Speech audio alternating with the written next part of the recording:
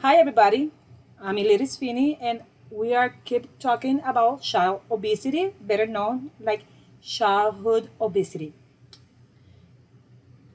Today I have a friend of mine and a co-worker that she specializes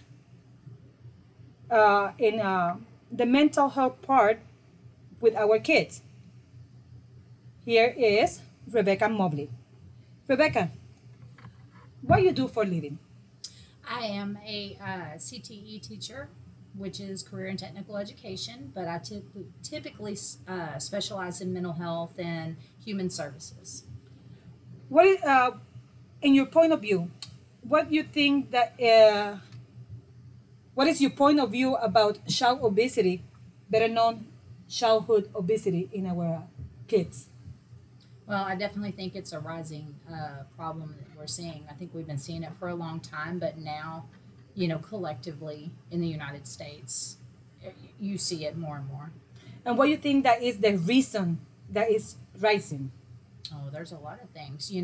I think the ideology in America is we want everything fast and convenient, and that kind of rolls over to food as well. And so you have kiddos that, you know, regardless of what their situation at home is, we want fast and food, and we're always on the go. And that time that people used to have to sit at home and family time and eat at home, it's just not a focus anymore.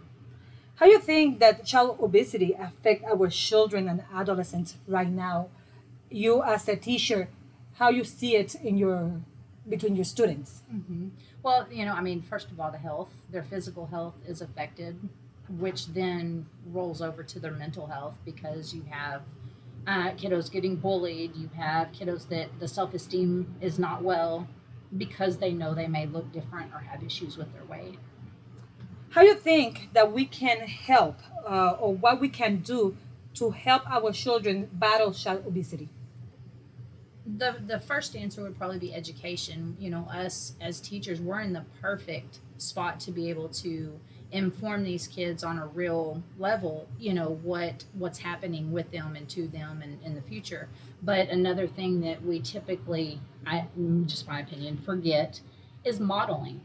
They Kids, regardless of their age, they're going to do what they see, and whenever they see their parents eat this way or maybe not have good healthy habits, they're going to replicate that. Thank you, Rebecca.